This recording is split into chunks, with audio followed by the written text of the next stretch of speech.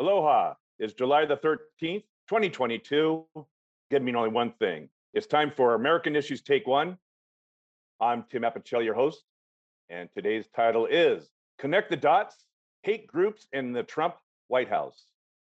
Yesterday, we had our, I think, 7th installment of the January 6th House Select Committee hearings.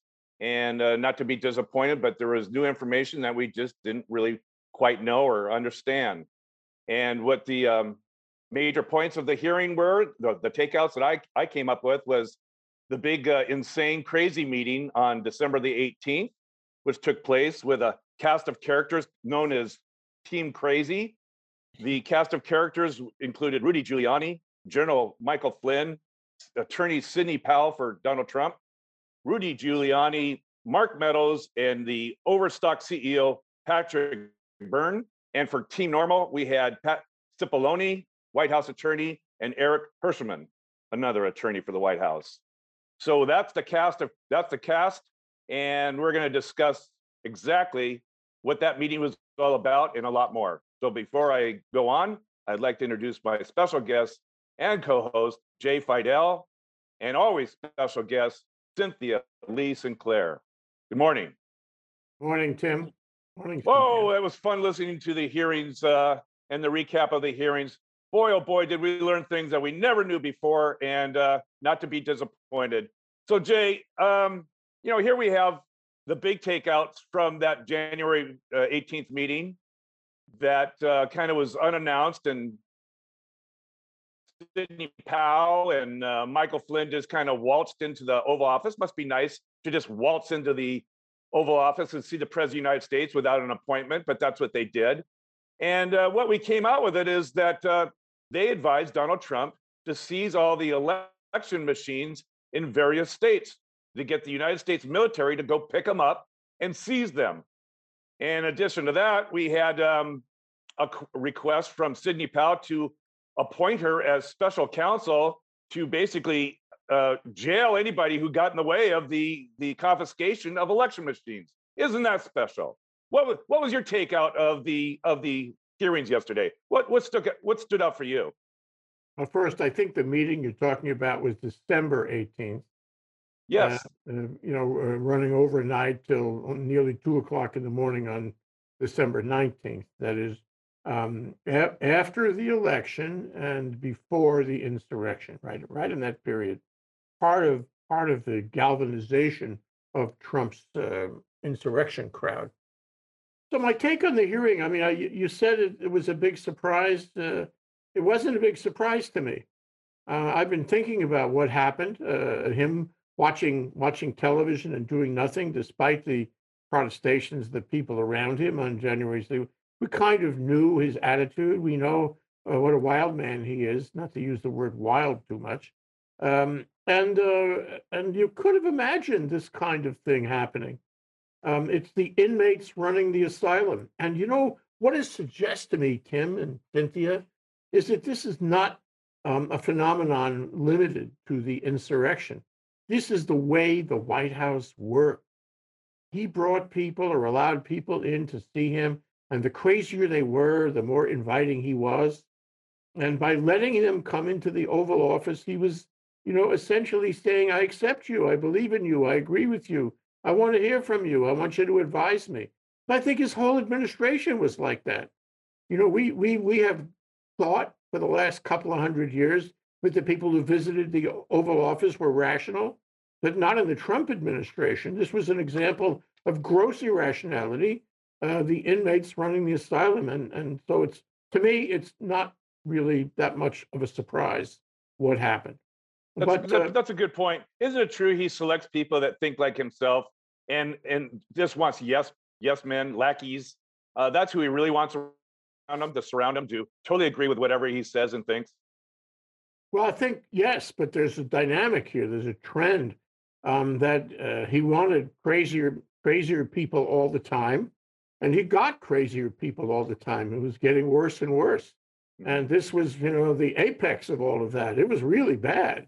Because his own appointees, his own lawyer appointees, what was it, Herschelman and Cipollone, they were on the I should say, the reasonable side of things, saying, no, don't Team do that. normal. Act normal, don't do this. And Trump really wasn't listening to them very much, and spent until 2 a.m. listening to, the inmates. So I think this was an example of when the two sides parted ways right there in front of him. You could imagine that meeting. And I would say this too, what we heard in the hearings about the Proud Boys and all that, the Oath Keepers, this is downplayed. They're not telling us the real stum and the drang of what happened. But the same thing with that meeting on December 18th. They're not telling us how really crazy it was. Remember Cassidy, who said there was ketchup on the wall? They were throwing things at each other. Trump was having a mental breakdown in front of all of them. And Sidney Powell was, I think, largely responsible for his decompensation. So yes, we got a pretty interesting story. No, I don't think it was a big surprise, especially after Cassidy, but in view of all we've seen, all the dots we've connected over the past 5 years on this very show, Tim. But I think also it's understated, and it demonstrates his state of mind, that nobody was going to convince him otherwise. All right. That's the critical phrase right there, Jay. I think you just hit it, and that is the state of mind. Because up to now, they've been saying, well, Donald Trump wasn't really all that involved, and it was all his henchmen that were, scheming, plotting, and planning, be it at the hotel or wherever. And Donald Trump was just kind of an ancillary player in all this, not really up to snuff to what was going on. But I think Liz Cheney has said it correctly, and that is, what is his state of mind? Just to go back a little bit, December the 1st, when Bill Barr says to Trump, there is no evidence of a fraud election. That's when Trump went unhinged, threw the plate, tomatoes, ketchup, whatever it is, against the wall, just went unhinged against Bill Barr. So there's a point of state of mind. He's being told over and over and over by attorneys left and right that there is no fraud in this, Mr. President. And then, of course, you have acting deputy attorney general for the Department of Justice, Donahue, who also says these results aren't correct. They're wildly incorrect. There is no fraud in these elections. And that's when he just said, remember, to the DOJ, hey, don't just go along with it. Just say this, we'll handle the rest. And the Republicans will handle the rest. Just say there's issues enough for the states to be alarmed about a potential fraud in the election. And that was his influence on the DOJ. And then last but not least, again, we have all the things that Cipollone has been telling Trump all along in these meetings, that no, there's no fraud. So before he does the magical tweet on December the... It was the 19th. 19th. It was the morning after the meeting. And it was that all tell 1:42 a.m. Tweet saying, statistically, it's impossible for me to lose this election. Come to Washington, D.C. on January the 6th. Be there. It will be wild. So as a result, that says his state of mind was convinced that no matter what he's told, he's going to try to disrupt the election process, and certainly Mike Pence's role in that process. To your point of state of mind, did Donald Trump have state of mind in your opinion? Well, Right. and to advance. The people around him had suggested, we can remember a number of them had suggested the 25th Amendment. That was not a lighthearted touch. They really felt he'd lost it. And indeed, if you remember Kellyanne Conway in the campaign of 2016, with alternative facts, and then Trump rolling out 30,000 lies. I mean, how can you tell when he's lying? His lips are moving, that sort of thing. This is really pathological. And so what we have here is a president who increasingly lied. Worse yet, he lied to himself. This is a president who was unhinged many times and who had his own reality. He lived in a world of pathological, if not insanity. And so, what I'm saying is this is the natural progression of 30,000 lies. He's lying to himself. He's lying to the people. He's lying to the people around him and his staff and in the Oval Office. So I think that's what comes out. And when Liz Cheney raises this notion of state of mind, and when we talk about it here on Think Tech, we're talking about a guy who was nuts. And he, that's the long and short of it. Now, the question ultimately, I know you're going to get to this. The question is, what do the people out there believe? Because they are hearing at least some of this, and they're hearing witness after witness talk about his, being unhinged, unable to wrap his mind around the reality, the truth, and it sort of it reinforces the rumors and the reports that they have denied over the past 4 years that he's a liar. They have gone along with him, but this may cause at least some of the people in his base to say, wait a minute, he was really disconnected with the reality. And this is an example. Nobody gets involved in a ridiculous meeting like this. Good points. All great points, Jay. Cynthia, I am going to ask that question. What effect is this having on Americans? I know that Liz Cheney has done an excellent job of trying to leave breadcrumbs for the Department of Justice to say, hey, look at this or look at that. That may not be the role of the hearing committee, but she's doing an excellent job. But some of her points, particularly regarding Trump's state of mind, may not be fully paid attention to by the Department of Justice. But she is, I think, winning points to the American public, particularly those who want to really entertain that Donald Trump was had any involvement in this. To Jay's question, which I'd like to ask you, is she making points with that population of audience? Well, I don't know as I think he was crazy. More like crazy like the fox. He's, we talk about him being really dumb, and he is in so many normal ways, but he's brilliant con man. And so all of this, crazy making behavior, well, it's easy to say, well, he was crazy. He wasn't crazy. He knew exactly what he was doing. And I think he did it on purpose, and he planned it out. And all the people that we like to call King crazy, yes, to a normal person, they're crazy. The kind of stuff they were coming up with was not so, but not really. If you look at it from the point of view of, did they want to get their own outcome? And did they want to manipulate what that outcome would be? And so that, to us, that looks crazy. To them, it's just corrupt and evil, because it is. It's darkness, it's lies, it's untruth. And so I don't know as I like to have that label on him as being crazy, because then we can dismiss everything as crazy. And I don't think we should. I mean, even crazy people do serve time. Yeah. And they do get convicted. So at the beginning of the hearing, Liz Cheney kind of had a nice interjection to say that, and I'll paraphrase some of this, is that, Donald Trump really is in the center of this attack. He wasn't just an ancillary off to the side kind of role play here. He was in the center of it. And she said, here's a 76-year-old man, not an impressionable child, who has access to the most detail of this whole process, detail about the election results, detail about how things came about in each and every state. And over and over again, he was told by his attorneys and those that were not team crazy that you have lost. The president of the United States is going to Joe Biden. And he had that knowledge over and over again. And the question is, as she put very properly, is how can you willfully ignore or willfully be ignorant of these things? And that doesn't work.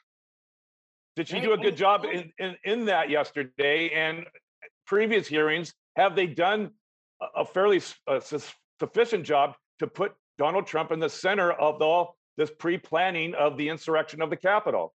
I really think that they've done a great job of that.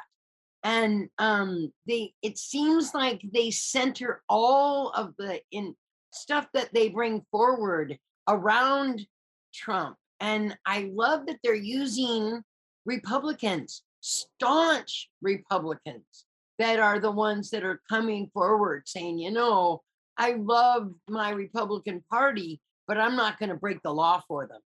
There was a really great interview, article in the Washington Post today that the ex-cultists deliver the most effective message for Republicans. And it was as if they were saying, hey, it's okay to make a mistake. You can change your mind. You can wake up and realize that you were following a lie, and you can turn from it.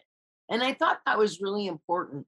And I think one of the things that struck me the most emotionally out of all of it was the way that I can't remember which it was the short-haired guy, not the guy with all the tattoos and Mhm. the jean jacket. Can't remember either one of their names, I'm sorry. But the guy with the shorter red hair, he profoundly and genuinely apologized to every single policeman as he walked, every single Capitol policeman as he walked by at the end of the hearing. And that was important to me to see how really remorseful this guy was, as he's realizing what a terrible thing he did to them. And I thought that was powerful. And I don't know if anybody Mhm. else saw it. Well, yes, that was in the newspaper. But the question is whether he's been sentenced yet and whether he was trying to garner favor with the sentencing authority. I didn't think about that. Well, if that's true, he did pretty well. He might get some favor treatment. What you saw is an act of reconciliation or attempt to reconcile his grievous sins. Mhm. And man, I thought it was very poignant too, but that doesn't mean he's not going to serve time. But you're right, Jay. Maybe he'll serve less time. Good point. Right. Well, So, I go back to the question you posed to Cynthia for a moment, and that is, this is pretty good. The people on that committee are pretty good. Liz Cheney is good. The chair is good. Members are good. They're asking the right questions. Their staffers have done a lot of research, probably more research than the FBI has done. I mean, on the top players, right? On the ones who came together in the conspiracy that created the insurrection. We don't care about the people who were out there, doing silly things. We care about the ones who set it up. And clearly, didn't we know this, that Trump was at the center of it? This was an expression of his desire, his misguided desire, his unconstitutional desire to stay in power, no matter what the vote was.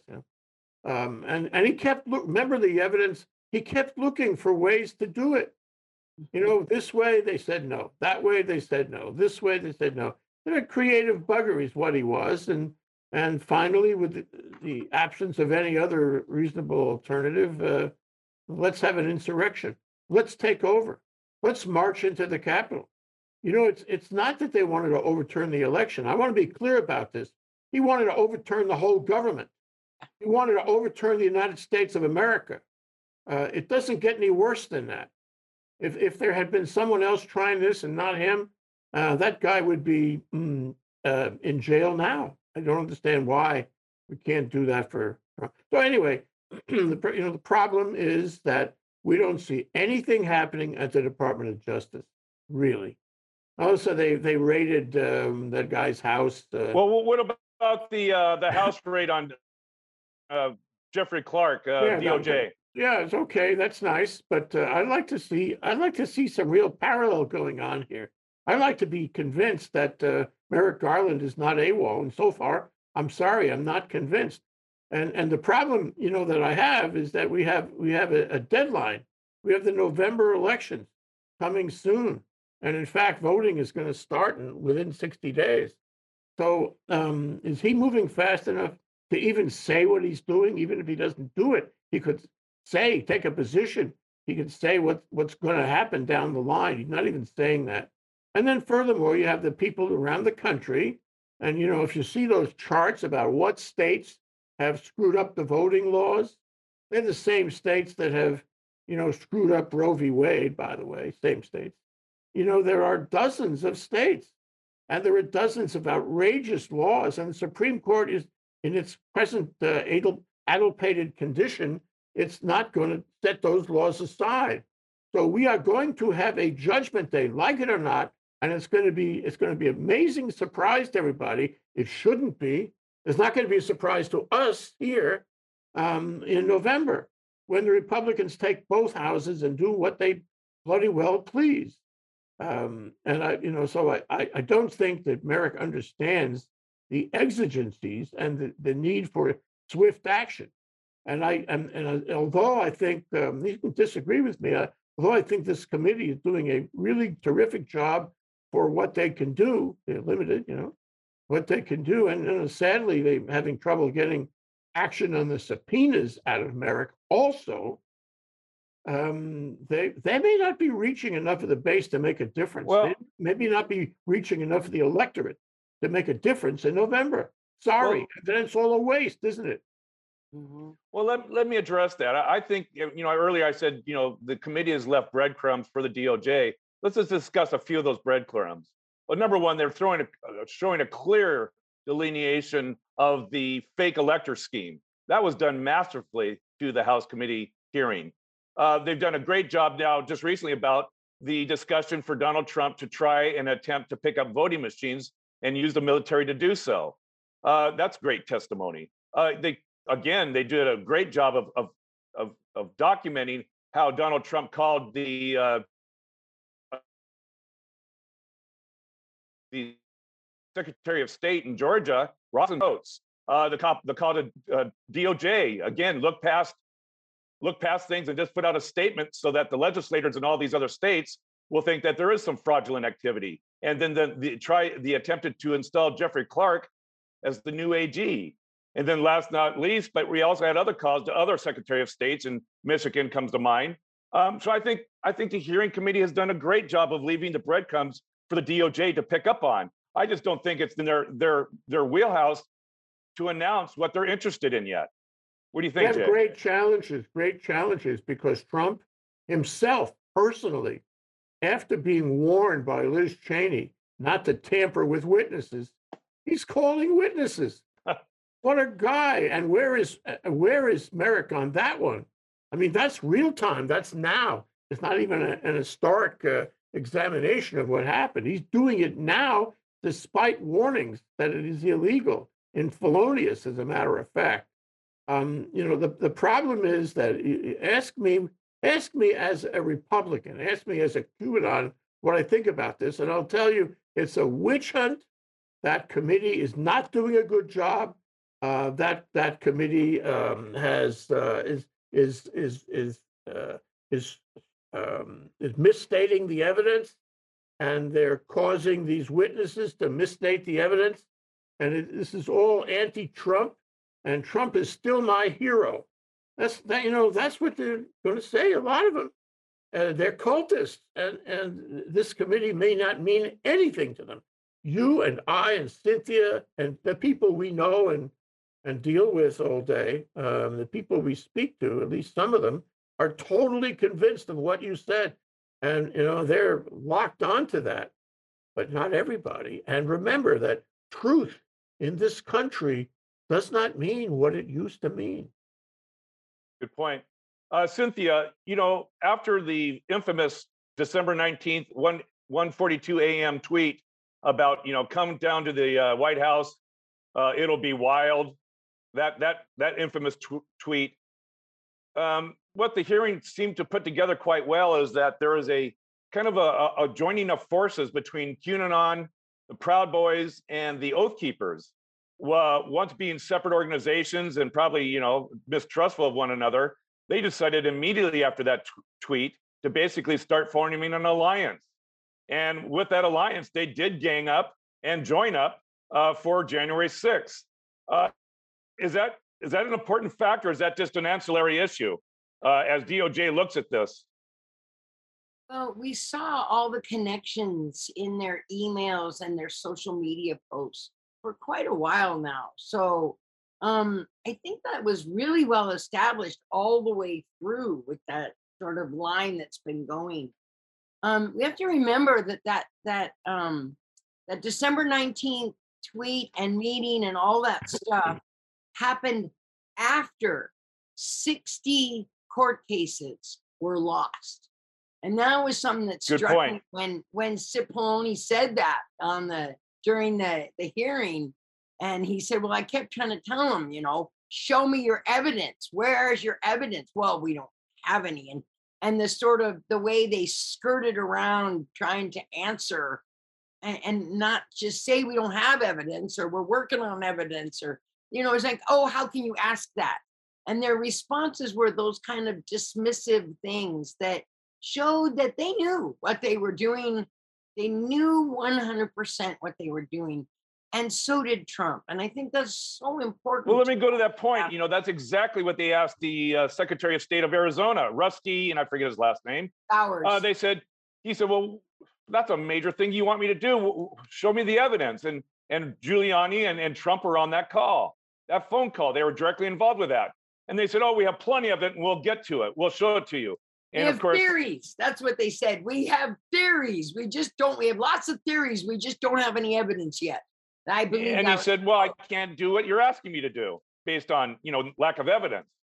And so here we are, Donald Trump again in the center of those conversations with various secretaries of state, trying to come up with either more votes or put everything on hold to try to flummox the whole transference of the president to Joe Biden.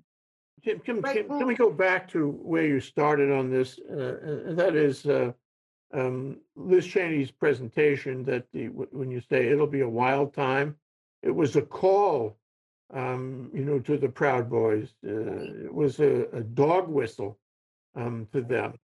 And I use that term because that's a term that came up in the course of the Trump administration many times, where he was speaking to and galvanizing his base and the Proud Boys and the Oath Keepers and these guys with guns. He was speaking to them. Well, he said stand by. Remember that one? Stand by. Stand back and stand by. He has a line. Now the question, we have all the three of us. We have examined the social, the psychology, and the social phenomenon involved in Trump. How he can reach people and turn them in his direction. How he can call upon their fear. He can make them into a tight community, which he has done. He has created the base. He has galvanized the base over 5 years, and he still is. And the question is whether people, including professionals and psychologists and sociologists, see it the same way that Liz Cheney does. She says this was a dog whistle. She says this was communication to those guys, and they say it is. Are the professionals convinced? Is the base convinced? Would a jury or a Republican judge be convinced that Trump was actually talking to them? It's still kind of a special question, and it's a kind of an amorphous answer. Well, he just said it'll be a wild time. That's all he said. He didn't say, I want you to bring weapons. He didn't say that in so many words. And of course, you have Michael Cohen saying you have to watch the words he uses. It's in the suggestibility of his rhetoric. As Cohen said, rhetoric, it really counts. Rhetoric and dog whistle. Well, as is the witness intimidation issue. Thank you. Yes. The way they talk to these witnesses, that Donald Trump's watching, he's reading the transcripts, he still favors you. I mean, these kind of suggestions. Yes. He knows you'll do the right thing. It's mafioso. It's out of Godfather One. Yeah. So. Yeah. Anyway, so I want to make the point because I think it's not entirely clear that the whole country is going to buy into this thing about the dog whistle. Right. I think we have to not Good forget point. Well, about, he's been using dog whistles since he came down the escalator, and not so much a dog whistle, sometimes a bullhorn, be it immigration issues, racism, or in between. So, all righty, we've run out of time. So, Cynthia, what was your takeaway from the hearing here on Tuesday? Well, I think we need to not forget about Mike Flynn calling, for martial law every 5 minutes, calling for martial law. Even in that meeting, as we'd never had proof or I guess corroboration that he said those things. But now we do after this hearing, because Cipollone told us that he was saying it in the meeting, and so was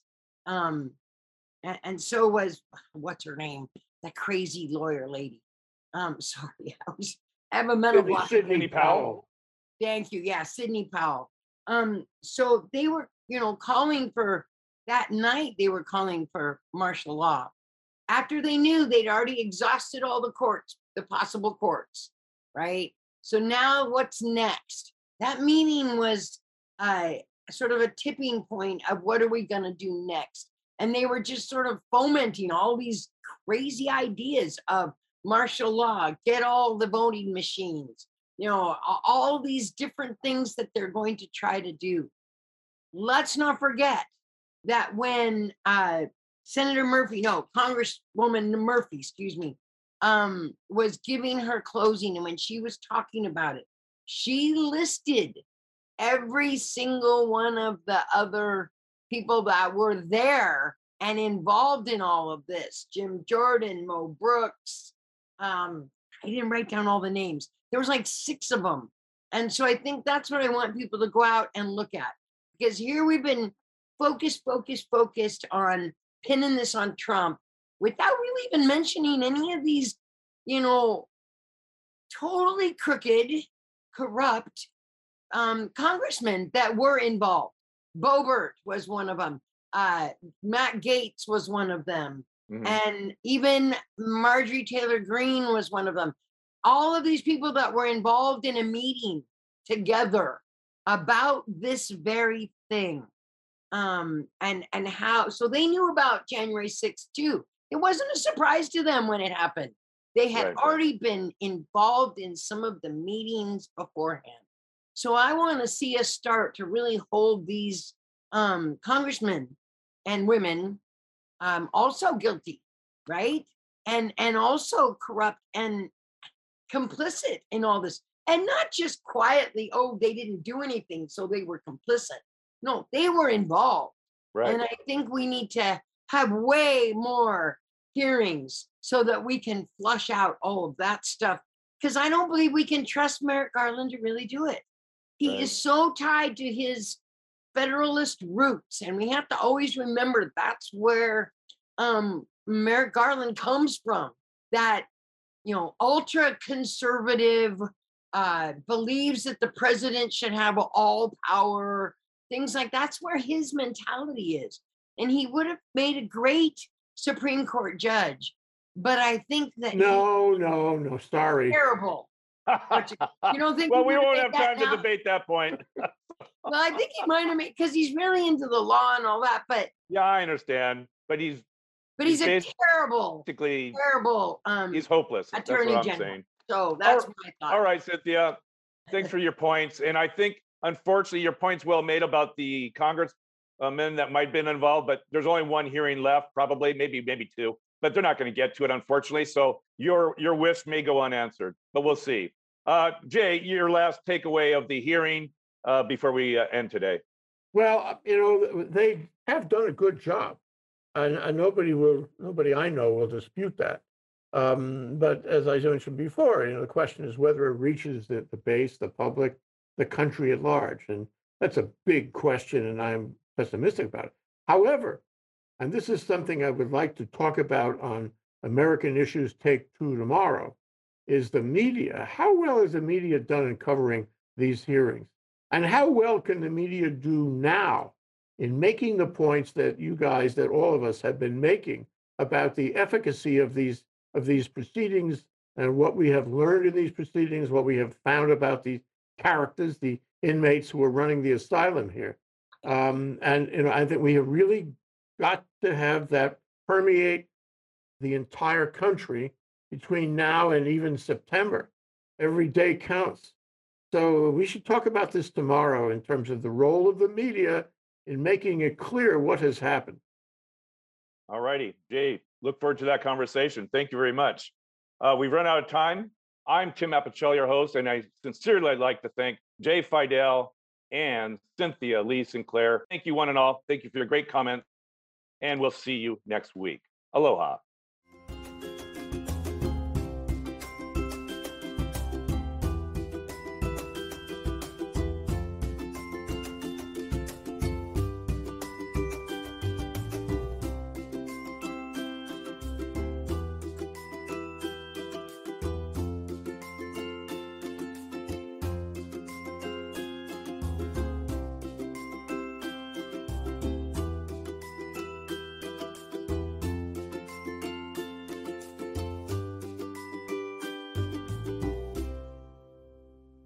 Thank you so much for watching Think Tech Hawaii. If you like what we do, please like us and click the subscribe button on YouTube and the follow button on Vimeo. You can also follow us on Facebook, Instagram, Twitter, and LinkedIn, and donate to us at thinktechhawaii.com. Mahalo.